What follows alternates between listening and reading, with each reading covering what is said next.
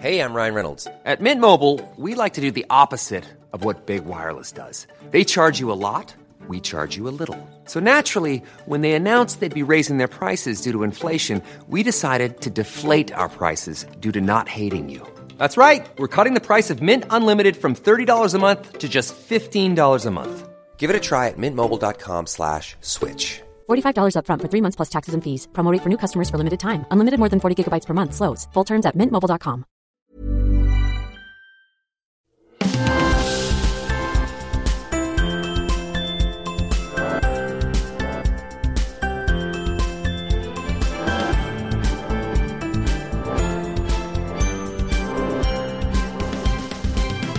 Hello, welcome to The Naked Scientist with me, Chris Smith, and also with Kat Arney. This week, it's all about the future of travel, and we've got our very own drone in the studio to fly around. We've also road tested the latest driverless cars. We look at the future of flight and 2015's hottest holiday destination, space. Plus, we shine a new light on diabetes research. There's a cheap and quick test for Ebola and how physics can prevent ingrowing toenails. The Naked Scientist podcast is powered by ukfast.co.uk.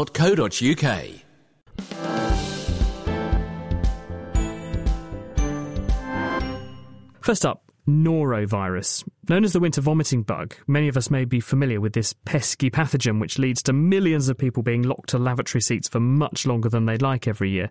Currently, there is no way to treat it, but now Professor Ian Goodfellow from the University of Cambridge has been investigating a new drug called favipiravir, which is more normally used to treat flu, but which may have potential applications for both norovirus and even Ebola.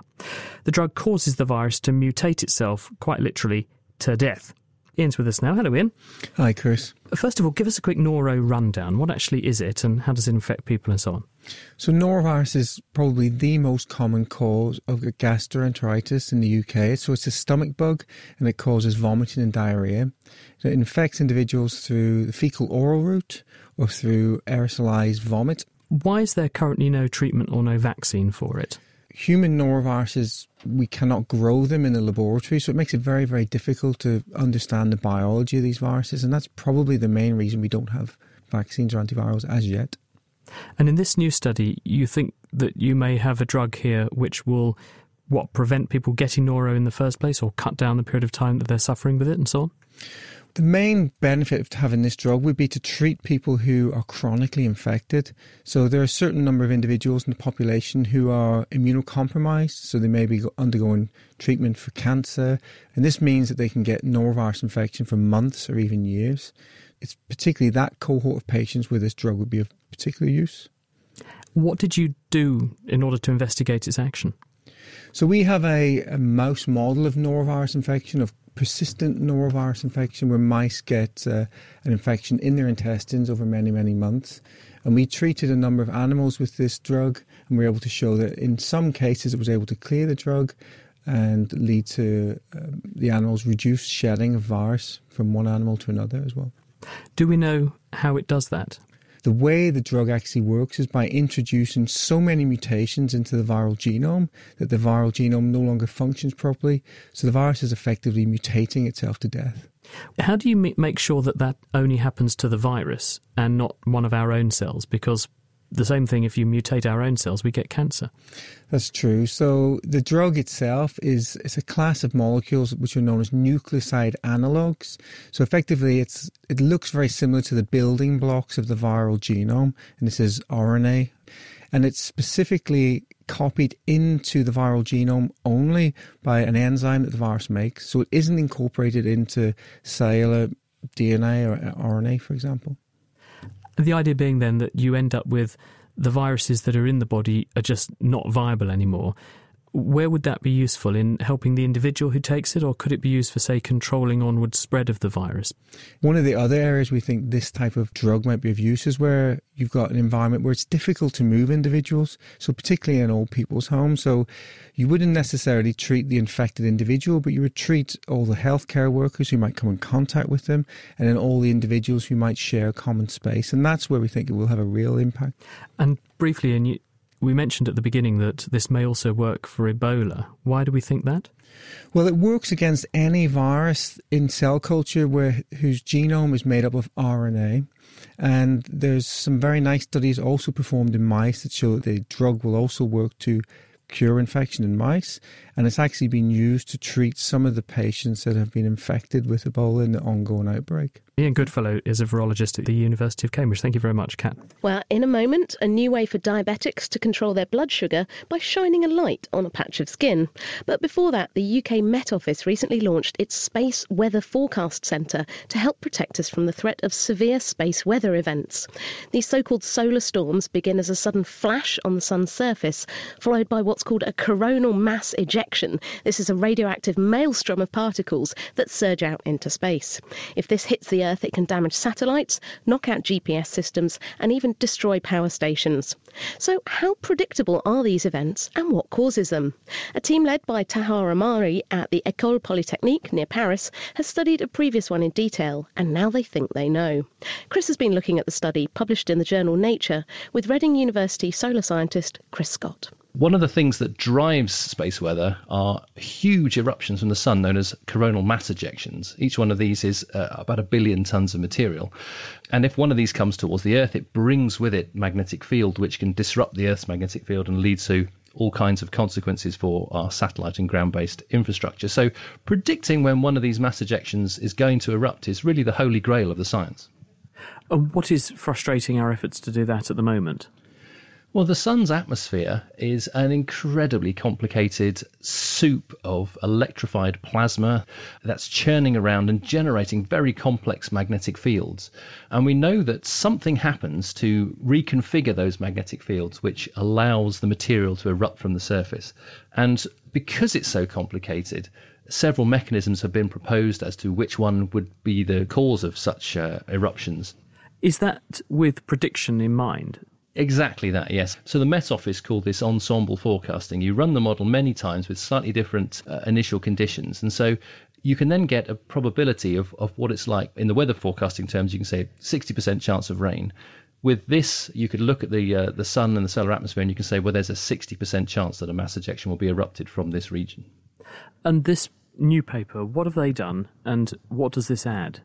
So in this one instance, it looks like they've actually been able to model pretty successfully the evolution of that magnetic field in this knot of material on the sun and predict when it was going to erupt into a mass ejection. The challenge is to go from this one observation where you have the benefit of hindsight and you can wind the clock back and you can wind it forward and you can hone your model to match the data.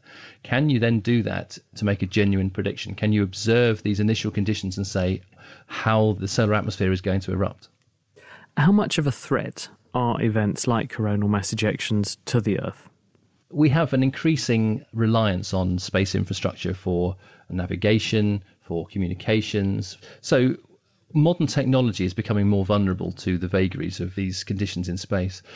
We've only really been measuring these things from space for the last 50 years or so, and we know that the likelihood of a really major mass ejection is maybe once every 100 years or so. So anything that we can do to predict when they're going to come will enable us to sort of batten down the hatches, as it were. Well, that was going to be my next question, Chris. What could we do about it? A spacecraft is going to be sitting amongst these particles and there's not really much you can do about it. But what you can do is you can turn off any high voltage electronic systems on the spacecraft. It's a bit like the advice we get, don't drive on the motorways if it's very windy, for example. They're just saying the risks are higher, so if you can possibly avoid it, then do so. And what about any would-be space tourists or people who happen to work in space? Astronauts aboard the International Space Station, for example. And what you need to do is to just make sure the astronauts are not outside and exposed to the worst of the conditions. And there is even a couple of places on the space station which have a little bit more shielding than anywhere else. So you could get your astronauts to shelter in there. Dr. Chris Scott at Reading University commenting on recent research into space weather. You're listening to The Naked Scientist with me, Chris Smith, and also with Kat Arney. It's relevant we're talking about space weather because later on we'll be talking about space travel and space tourism. Stay tuned to find out. With cases of Ebola having now spread to New York, scientists in America have now developed a cheap and simple test that could be used on the Ebola virus. It uses just a piece of paper and gives an answer in under 20 minutes. The team in Harvard found that cells in a dish can be engineered to make them undergo a colour change when they come into contact with the genetic material of Ebola. If these cells are broken apart and freeze-dried onto pieces of paper, all of the chemical machinery of the cells remains intact and stable for long periods of time at room temperature. To make it active again, you just add a drop of water, which can be in the form even of a sample from a patient. Harvard's Jim Collins discovered the technique. What we specifically have done is created now sensors that can detect the presence of, for example, antibiotic resistance or the presence of pathogens, including viral pathogens. You could take a sample from a patient, spot them on a paper disc that's been prepared with our material, and see if it changes color. If it changes color, for example, from yellow to purple, it would indicate that you may have a resistant bacterial infection or you may be infected with a certain virus. This means presumably you could use some of the components in the cells to do, for instance, paper-based tests or to do chemical reactions on a piece of paper that would be really easy to store and transport. That's correct. What we discovered is that you can take the materials inside a living cell, spot it on paper, we'll flash freeze them, and you now have your prep.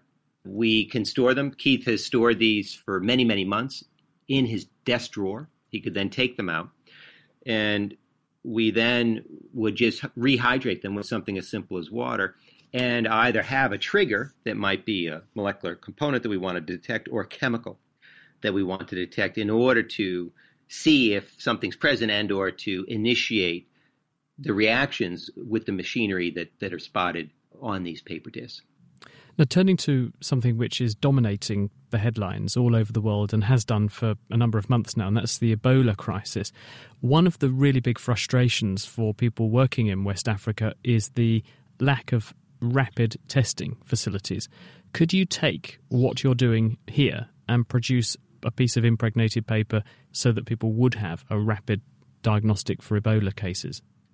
In principle, yes. As one of our proof of principle demonstrations in our paper, what we did was in a matter of just 12 hours, develop 24 different sensors using some of the engineered machinery that we invented to detect an element of the virus that would be produced. Our system could give you a readout in 20 to 25 minutes. They cost just pennies. And these sensors could detect very low amounts of the virus. Now, mind you, at present, this is an academic exercise. This platform is not yet ready to be distributed into the field and used in clinics around the world. But we are confident that this could eventually form the basis of a rapid diagnostic test for various pathogen outbreaks, including Ebola. What is the output? In other words, when you do, a pregnancy test, everyone knows they're looking for blue lines on a white background. When you run one of your tests, how do you know what is a positive and what is a negative? It depends on the system that we set up, but the one that we're most commonly using is we have developed a sensor that when it turns on, it would produce an enzyme that would change the paper color from yellow to purple. Could you also use it to look at the body's own biochemicals? For instance, could you do a test on somebody to see if they had X level of something in their body, or they were carrying a gene which gave them risk of Y disease? Yes. So going beyond just, say, infectious disease applications, we've shown already that you can use this to, for example, sense physiological levels of glucose in a given sample. We were able to spot an already engineered glucose sensor onto paper and have it function in response to very low amounts of glucose and actually give you a readout of how much glucose is present. One could also envision using this in order to sense and diagnose the presence of complex diseases such as cancer. Jim Collins from Harvard University with a wonderful piece of news which he published this week in the journal Cell. Now, type 2 diabetes affects around 1 in 10 of the UK population and costs roughly £1 million per hour to treat. Diabetics can't control their blood sugar levels properly because they can't make enough of the hormone insulin, or their cells don't respond to it properly. One way to manage the condition is with strict control of weight and dietary intake, but also drugs that boost insulin levels or cellular responses can help, although they come with side effects that can cause long-term health problems. But now a team at Imperial College have been working on a way to increase the effectiveness of a common diabetes drug called sulfonylurea by shining a light on it. Daniel Hodson. We've based our drug on a sulfonylurea, which has been around since the 1940s. It was discovered just after the World War. And what this drug does is it binds to cells in the pancreas and increases their ability to release insulin. So what we've done is we've taken this drug and we've made it photoresponsive. So that means it becomes active when we illuminate it using a light. Can you show me then? How does this work? We've got some pictures here, some videos. So this is basically the molecule here. This is the three-dimensional structure of the molecule. But what you will see is that when we light the molecule, it changes shape. So when it's illuminated, the molecule becomes smaller, and this increases its ability to function in the pancreas to release insulin. It's bent in half, and that makes it more effective, basically. Essentially, yeah. And the reason it does this is because it contains a special chemical structure called an azobenzene. And most people will be familiar with these structures because they're used in dyes. They're very colourful, so they can be purple, they can be orange. But the reason they're colourful is they absorb light. So it's this property which we've taken here and imbued upon our molecule. Then what happens? You've got this molecule that bends in light, so how do you get it to where it's needed? At the moment, we've only really sort of looked at this in vitro, sort of in test tubes and in tissue from human donors. But what we do know is that when you apply the drug, this is an example here, you can see nothing happens to the cells in the pancreas. This is a recording here. And then as soon as we switch the light on, you can see the cells beginning to flash and flicker. Yeah, and when the cells are flickering like this, that means they're releasing insulin. Essentially, we can turn it off. I've just turned the light off now, and the cells are doing nothing. So we can switch it on and off very quickly to increase how the cells activate to release insulin. In terms of using this in humans, we're obviously quite a long way off. I mean, this is not sci-fi. I mean, it functions well in the lab, but we need to figure out ways in which we can non-invasively deliver light into the human body. Yeah, because your pancreas is quite deep inside, isn't it? How are you going to blast it? And I guess one of the other problems with diabetes is that it's mainly associated with obesity. So you've got to get this light into some fairly large abdomens as well. But one of the beauties about this compound is it's extremely light sensitive. So it only needs a little bit of light to activate. So theoretically, you should be able to get light through into your abdomen. I mean, a good one is sort of when you were a kid and, I don't know, your parents let you camp in the garden with your mate and you've got the torch. So you stick the torch in your mouth and you illuminate it in the dark and you see instantly, light obviously penetrates through the skin, but whether we can get this into the abdomen, we need to begin to investigate, and we're currently getting those studies underway to see if this is going to be a practical possibility. Say that it does work. What could be the benefits of making this much more targeted? One of the benefits is that when you think about a drug, it's like taking a sledgehammer to crack a nut. It's going to work on its receptors in many different tissues throughout the body. And this causes side effects, undesirable side effects. So being able to target the drug to where it's needed is incredibly important as a refinement to treatment. But also it allows you to switch on and off drug activity when required. This is particularly important here because if you think about when you need to release insulin, it's after you've just ingested food and had a meal. So ideally you would switch the drug on, release insulin after you've ingested food, and then switch it off. And this stops you kind of overstressing the cells and releasing too much insulin. So you can almost imagine sitting down, you have your meal, and then quick blast of light, off you go. Exactly, yeah. It's some way off, but I mean, the hope would be you would sort of have like some LEDs attached to you, something no bigger than a Nicorette patch or something like that, and then you would literally just remote control it. You would just switch it on using Bluetooth or your telephone, and then this would switch the drug on and allow you to pack away the glucose so it's not causing any undesirable effects. Daniel Hodson with a ray of hope for diabetes patients. You'd have to be a bit careful if you went to a nightclub if you used that, wouldn't you? Certainly could get dangerous. It's one of those problems that have plagued us for generations and for which nobody seems to have an answer. Why do we get ingrown toenails? Despite the best efforts of manicurists and chiropodists, they always seem to persist, and it can be very painful to chop out the offending bits of intruding nail. They can also cause serious infections for people with diabetes. But now maths has come to the rescue, because according to Nottingham physicist Cyril Rauch, 3 of the most common nail problems are a direct result of the stresses and strains on the nail. So how should we be shaping our nails to combat the dreaded ingrown toenail? Tim Revel cuts to the chase, if not the quick. Essentially speaking, from a physics standpoint, you've got 2 stresses, an adhesion stress and a growth stress. Now, in physics, if you want simple, normal conditions, you need to make sure that all the stresses can balance each other. But in some case, the balance between the growth stress and the adhesion stress don't balance each other. And this can lead to a sort of an excess of force, which will have a tendency to buckle the nail plate.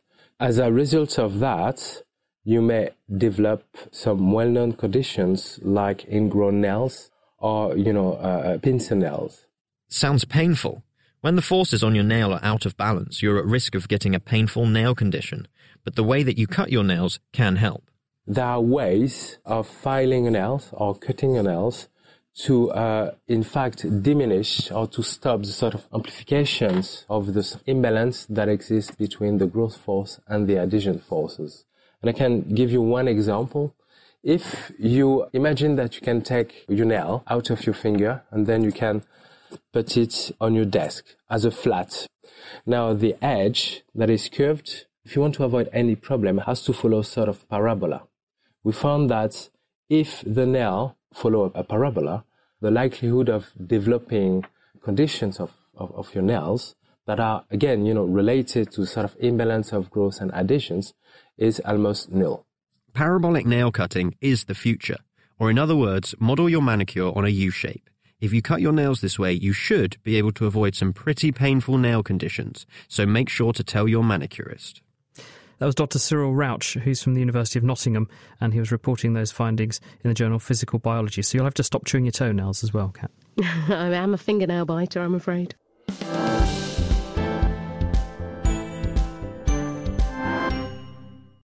You are listening to The Naked Scientists, and on to the main thrust of the show this week now. We're looking at the future of travel.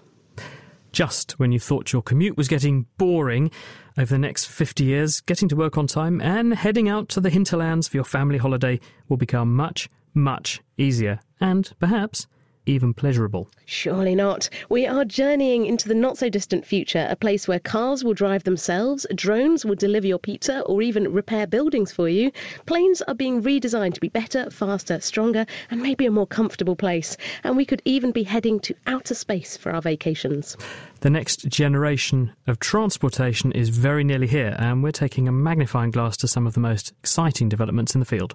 So first we're joined by Mirko Kovac. Now he and his team of scientists at Imperial College London have been designing a type of flying drone. These are bio-inspired by swiftlets, tiny birds that build nests using their own spit. He's very kindly joining us here and has brought some of these micro-aerial vehicles, as they're called, to show me what they're capable of. Hi Mirko, thanks for coming on. Hi, my pleasure. Let's have a look first at one of these things you brought. So what is a drone? What are these things and what do they do? Now, drones are basically flying robots or flying unmanned aerial vehicles. And so what they can do is they can take pictures from above, from the sky, but they can also interact with the environment and create structures, repair structures, or take samples of the soil or of water. And we mostly hear about drones in the context of military spying or, doing nasty things like dropping bombs and stuff like that. That's presumably not what you're about here. Yeah, of course, there are a lot of ethical questions and discussions that happen around these areas. And what's different from these big military drones is that they are basically airplanes. But the small drones that we can buy for a few pounds is that it's fueled by electronics, consumer electronics and cell phone technology, basically. So they get really cheap now and they are widely available. Now I'm kind of a bit worried about the idea of lots of drones flying around that could take pictures. I mean, would they take pictures of me while I'm sunbathing in my bikini? I don't really want that. how do I know what's a good drone and what's maybe a pervy drone? Yes, I think we need to discuss this as a society of what is ethical use of drones. And there are different questions that come to mind. One is on privacy, so not to film people when they don't want to be filmed. I think we need to protect that. But we also need to take care that drones don't do something that is potentially dangerous, that they're not in the hands of terrorists, for example, or that they're not carrying out tasks that are critical or dangerous or life-death decisions. I think there are things that the human needs to be in the loop, and we need to create a framework, an ethical framework of what should be allowed and what not. So we've got a couple sitting on the desk here. Now, talk to me about this one. This thing's about, I guess, the size of my hand. It's got 4 little helicopter blades sitting around something about the size of an egg, I guess. So this I would call it a nano quadcopter. So it's very small and it can carry some sensors. Now we use those in research to do swarm coordinated actions, and we can have thousands of them that will be deployed from a bigger airplane or for a mothership drone, and then create and interact together to collaborate and do things. Like a little flock of these tiny things going out there.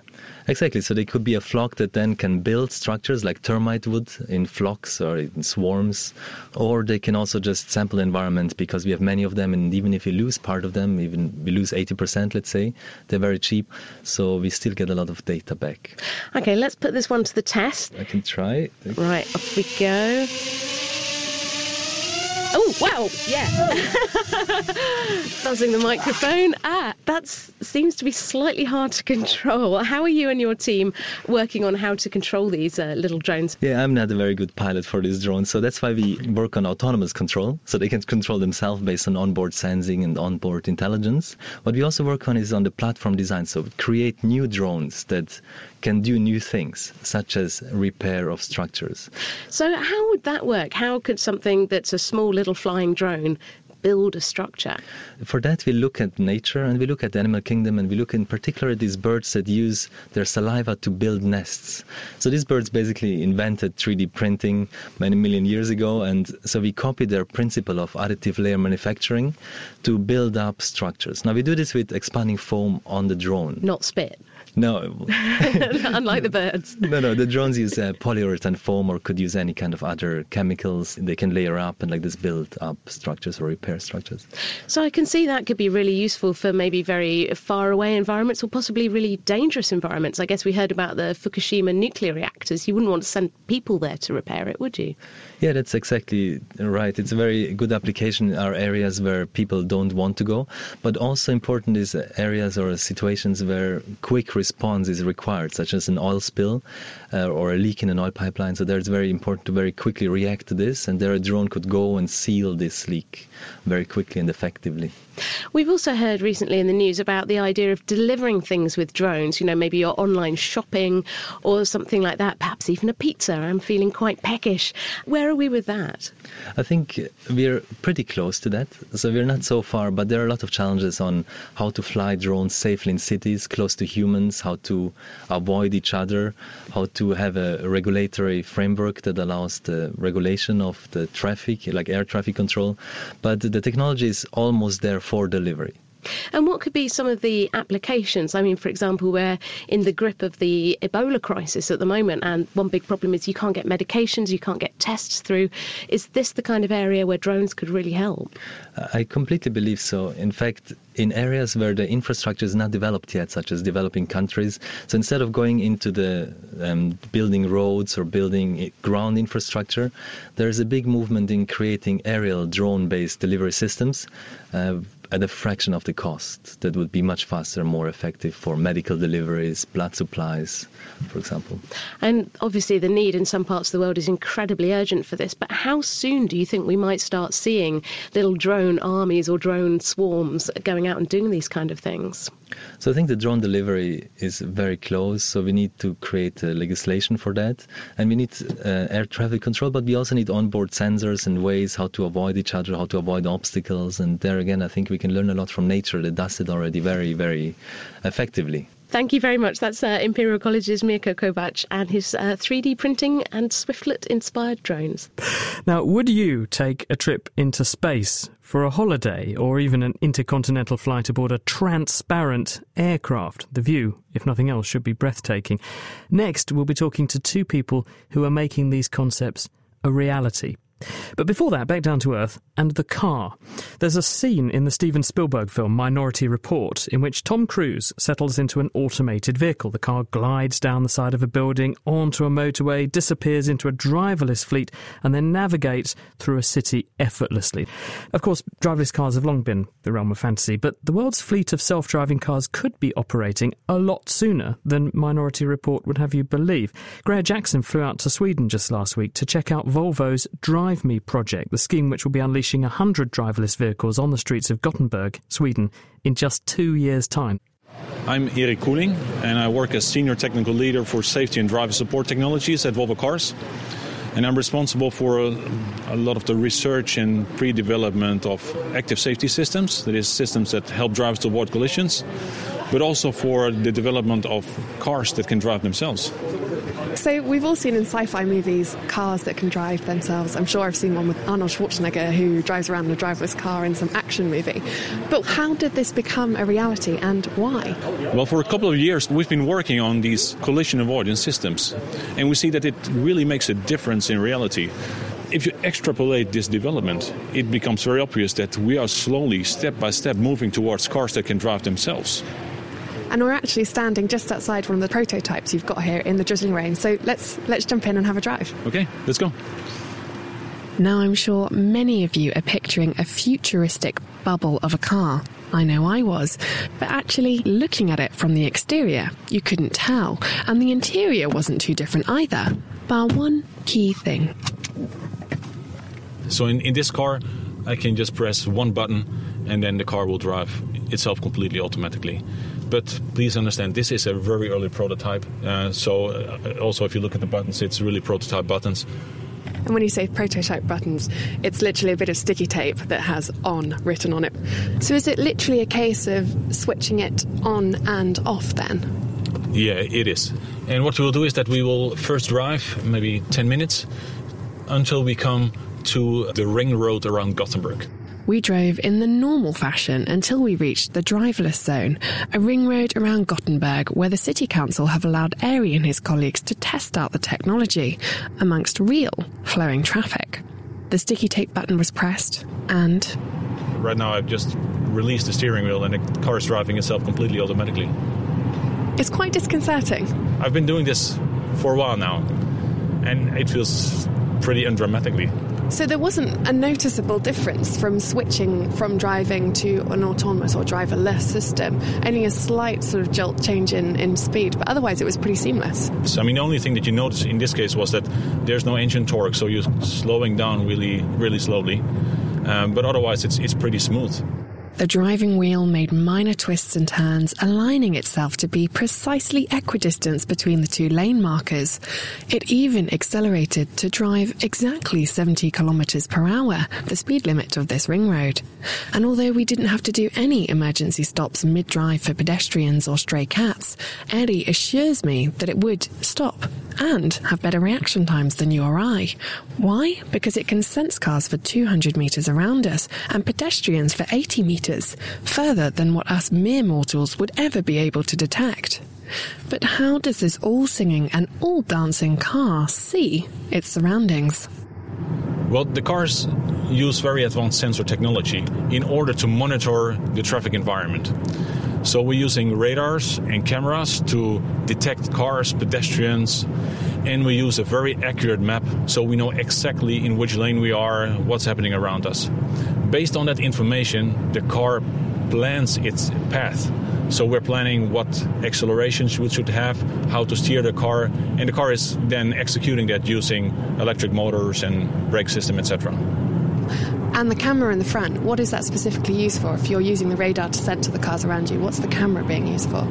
We also use the camera to detect cars, but cameras can also read speed limits on signs, they can read the lane markers, a lot of different things. But we use different sensing principles, camera, laser and radar, to really get a robust system.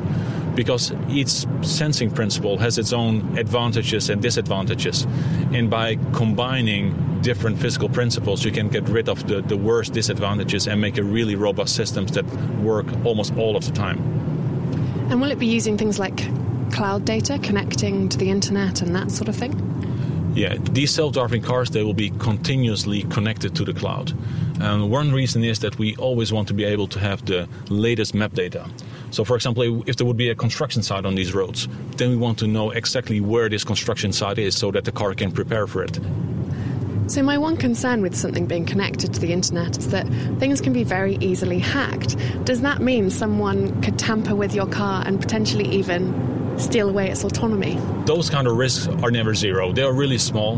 We are aware of the risk that people try to break into the car, and we're working very hard to minimize the risk. But of course, I mean, you can never guarantee that the risk is zero. That's just never the case. So as you mentioned before, we are driving a prototype. How are you going to go about making sure it is safe? When we're successful with the development and with the verification of the technology, then in 2017 we want to provide 100 vehicles that can drive themselves to customers in Gothenburg. So these people can use the cars in daily life, they can drive to school, they can drive to work, whatever they want. But if they are on one of the selected roads, the ring road around Gothenburg, they have the possibility to press this button and have the car drive itself, such that he or she can do something else behind the steering wheel. I can see the immediate benefit of being able to disengage while stuck in that boring commuter traffic. I could hike back my chair, drink a coffee and check my emails, perhaps even check out the latest news on, of course, nothing other than the new Naked Scientist app. But are there any benefits beyond using my time much more pleasurably? The benefits of self-driving can be that we can make traffic safer, we can make traffic more energy efficient, less polluting, but also we can make a road traffic system that is more efficient, that is, get a better traffic flow and better use the road capacity. So we are just pulling back into Volvo's headquarters and our journey is complete.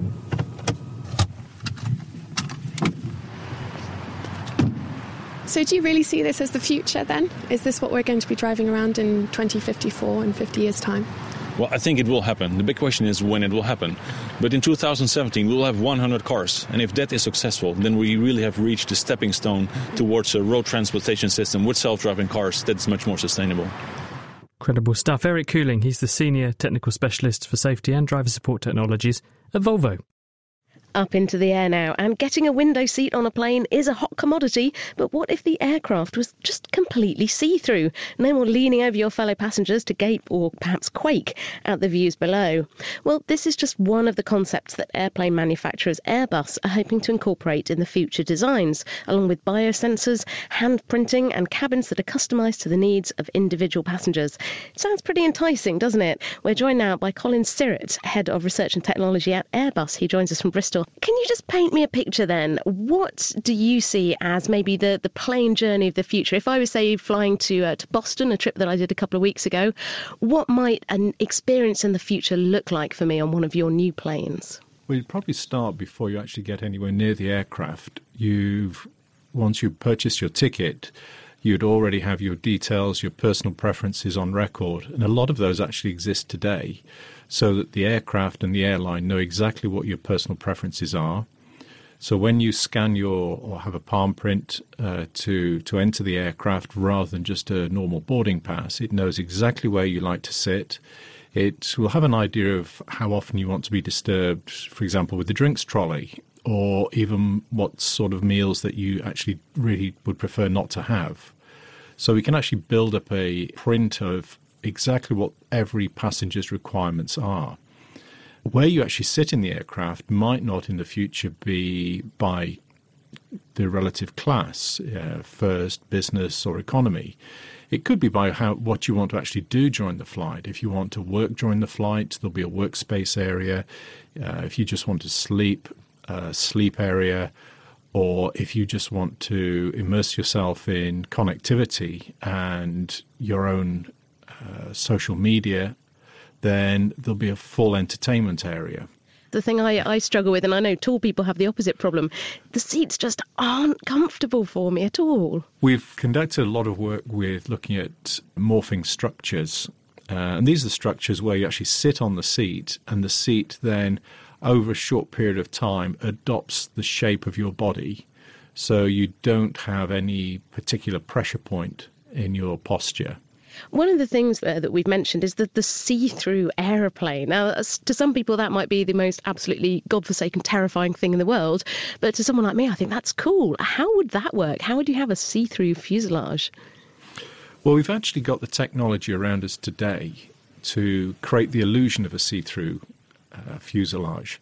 And that would be by having small cameras around the outside of the aircraft, projecting an image directly onto the interior skin.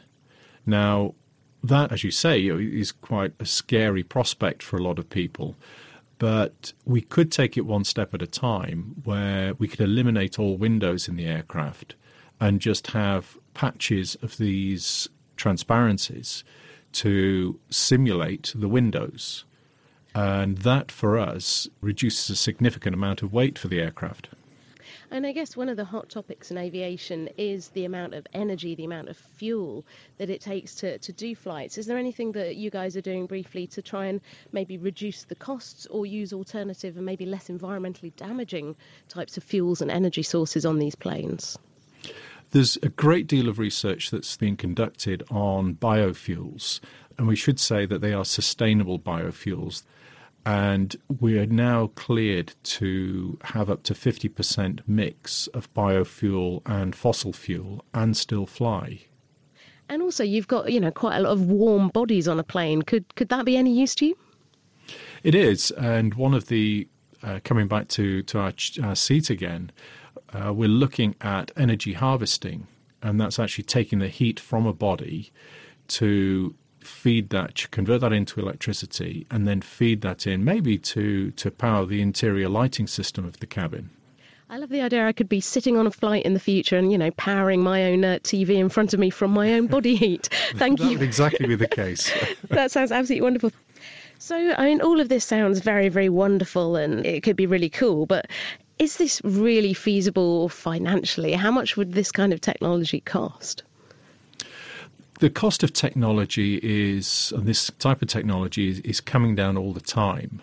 And we can see a route to a lot of the technologies that we've put forward in the future aircraft and the concept cabin. Everything quite naturally has to buy its way onto the aircraft. We won't pay as a travelling public. We don't want to pay any more than we are today. So the challenge we always have is not just technology for technology's sake. It's got to come in at a price point where both yourself, myself, and everyone else is prepared to pay the ticket price. Thank you very much. That's Airbus's Colin Sirrett on the future of flight. Aeroplanes might be getting much more passenger-friendly, but it looks as though the destination of choice for this century is going to be space. So make your reservations now, because more than 700 people, including reportedly astrophysicist Stephen Hawking, are waiting to gain official status as space cowboys, each forking out $250,000 to hop aboard Virgin Galactic's Spaceship Two. Spaceship Two is a jet-powered aircraft, and it's set to take 6 passengers at a time to the outer boundaries of the Earth's atmosphere.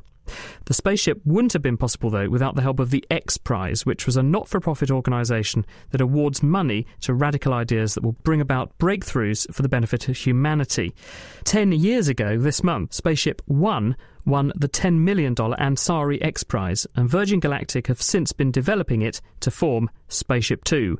With us from St Louis is Greg Marinak, who is the founder and also one of the directors of the X Prize Foundation. Hello, Greg. Hello, Chris.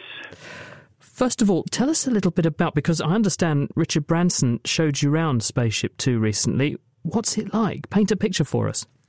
Well, it's really huge. Spaceship One, which won the Ansari X Prize, is the size of a 4-person light plane that you'd find at an airport any place in the world.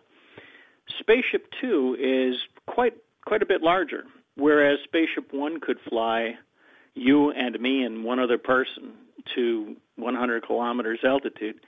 If we're flying on Spaceship Two, we have 2 pilots, and 6 people can fly in the back, and they can unstrap and float around in zero gravity for about 5 minutes during a flight. So it's a radically larger aircraft. So the bottom line is you take off strapped into your seat on Spaceship Two, but it's on the back of a bigger vehicle, an aeroplane, which gets you airborne in the first place. And then how does it get into space? It hangs actually below the carrier aircraft, which has two fuselages. So some of your friends might get to see you off from altitude. And it drops away from the carrier plane after about an hour's flight to get to launch altitude.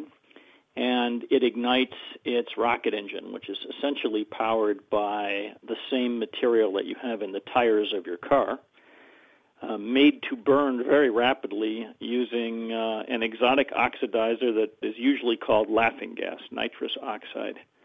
And the nitrous makes the rubber, the synthetic rubber, burn very rapidly.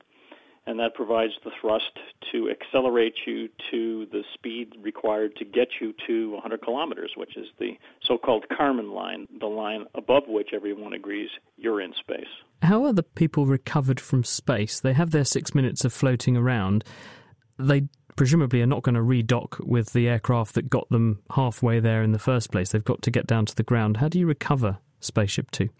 Spaceship Two glides to a landing on the surface of the Earth. So it is an unpowered glider, and it will land at places like Mojave, where it's been landing for its test flights, and also at a brand new spaceport in New Mexico, in the vicinity of White Sands Missile Range in New Mexico, south of Albuquerque. Tell us about the danger side of this. What will happen to the people if something goes wrong? And is there a chance that something's going to go wrong? These people are subjecting themselves to something that is more dangerous than driving around in cars, probably more dangerous than flying themselves around in light aircraft, probably less dangerous than scaling tall mountains. But it is not a risk-free activity. And, these people will be real pioneers and in my book, heroes. They'll be doing the same exact thing that folks like Alan Shepard and Gus Grissom did in 1961, the year that humans first went into space. And since then, less than 600 people have flown to space. So the 700 folks who have made deposits to fly on Spaceship Two, will double the population of human beings that have had the opportunity to see the Earth from space. And they're going to do something else. The reason that we did the X Prize was not so rich white people could fly in space, although they will. It's so that we can have a completely different financial basis for doing spaceflight and open up space for lots of useful purposes for all of us on Earth. The economic problem with spaceflight is there's not enough of it.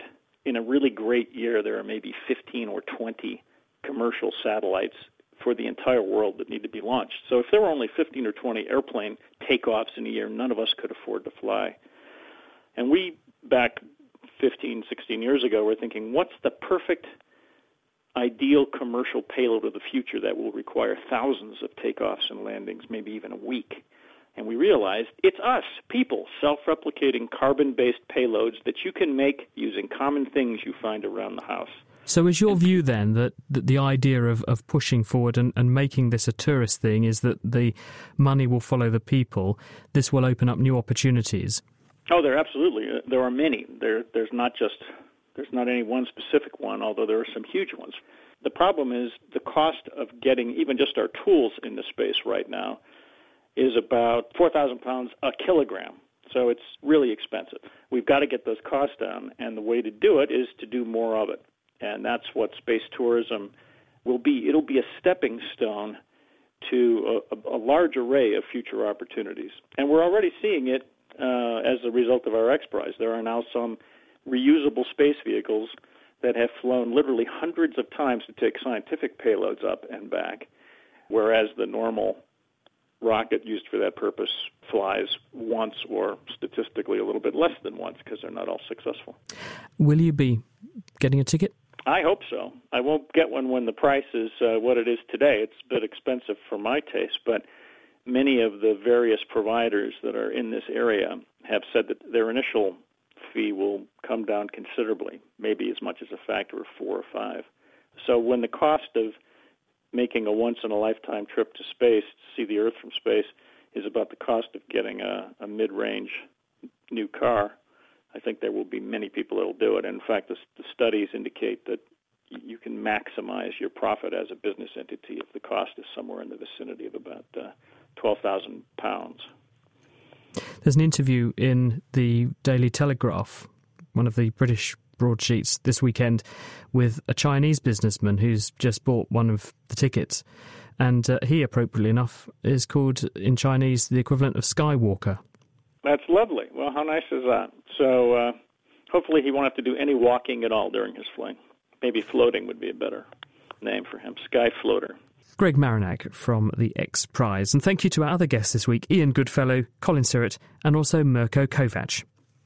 Now it's time for our question of the week with Greer Jackson, and this week we're future-gazing to see how life on Earth might come to an end.